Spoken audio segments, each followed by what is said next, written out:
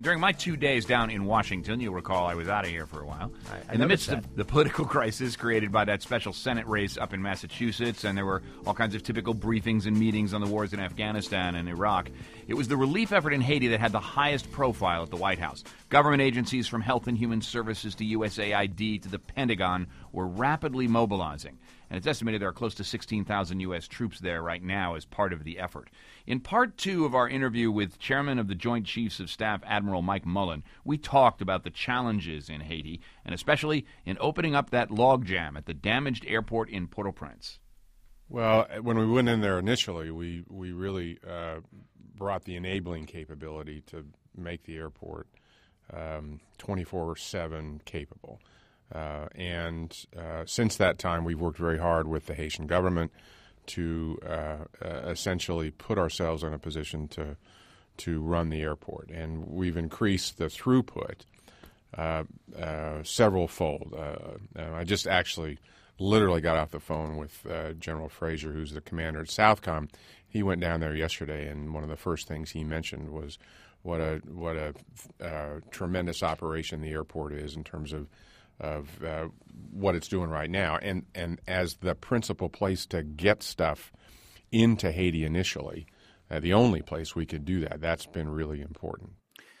How much has that impressive throughput and increase of capacity there at the airport due to the forces really having to hold territory and control that airport because, of course, the tower was damaged? Well, it wasn't really tied to holding territory per se. Certainly, security there has been important, but I've received no input that there's been any kind of incidents in the vicinity of the airport or any kind of serious incidents at all.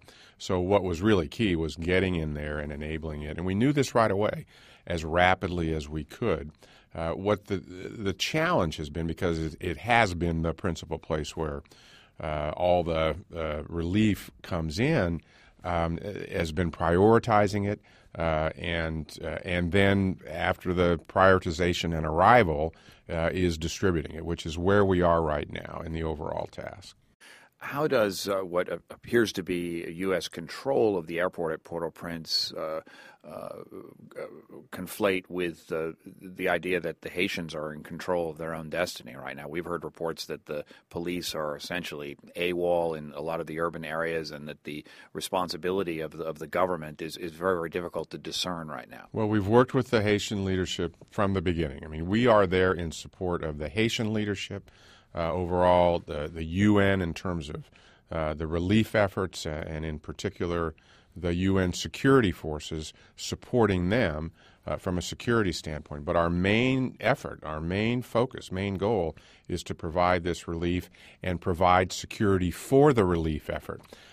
So as we've approached this and recognize we're a big footprint, and I understand all that, the intent is, and certainly from the military standpoint, the intent is to focus on this kind of assistance in support of these organizations, including the Haitian government, to relieve the really destitute situation in so many places as rapidly as we can. We also, the U.S. military is not the lead even in our own country. It's USAID, so we're working very closely in support of USAID as well. That's Admiral Michael Mullen, Chairman of the Joint Chiefs of Staff. I spoke with him Wednesday at the Pentagon, and we went on to discuss the capabilities of the Haitian government, a tough situation for that government in this time of critical need.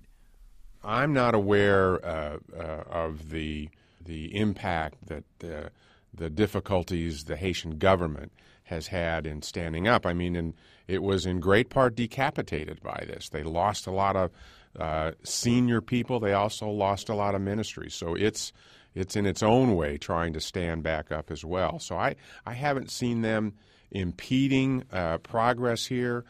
We certainly are in touch with them about what's going on. And again, there's a big international medical effort right now. And as literally as we speak, a little more than a week after the earthquake, while we still have a long way to go with food, a long way to go with water, a great emphasis right now is being placed on getting the medical help out there. The Navy ship, United States Navy ship Comfort, showed up today that has the capacity for 1,000 beds.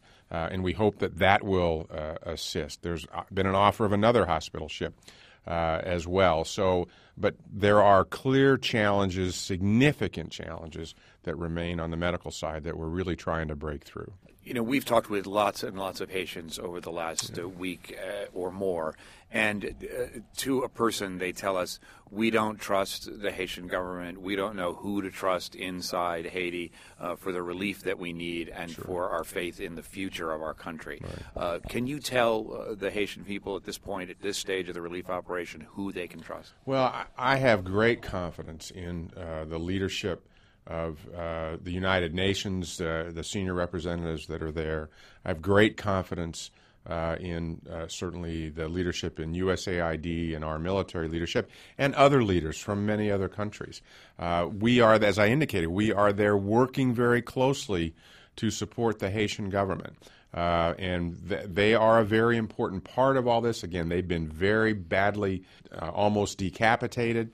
And so I think it's going to take them a while to stand back up. I guess what I'd say to the Haitian people is there is no one that I know from their government through all the support agencies, including those from America and many countries around the world, that don't want to do anything else than help them. Certainly in the near term, get this relief done, ease this burden, which has been so tough on them because of this tragedy. All of us, there isn't a moment in any of this that myself and many others don't think about all of the people who've died in this and just the epic tragedy that this is, and we want to try to relieve that. And I know everyone, including the Haitian government leadership, wants to do that as well.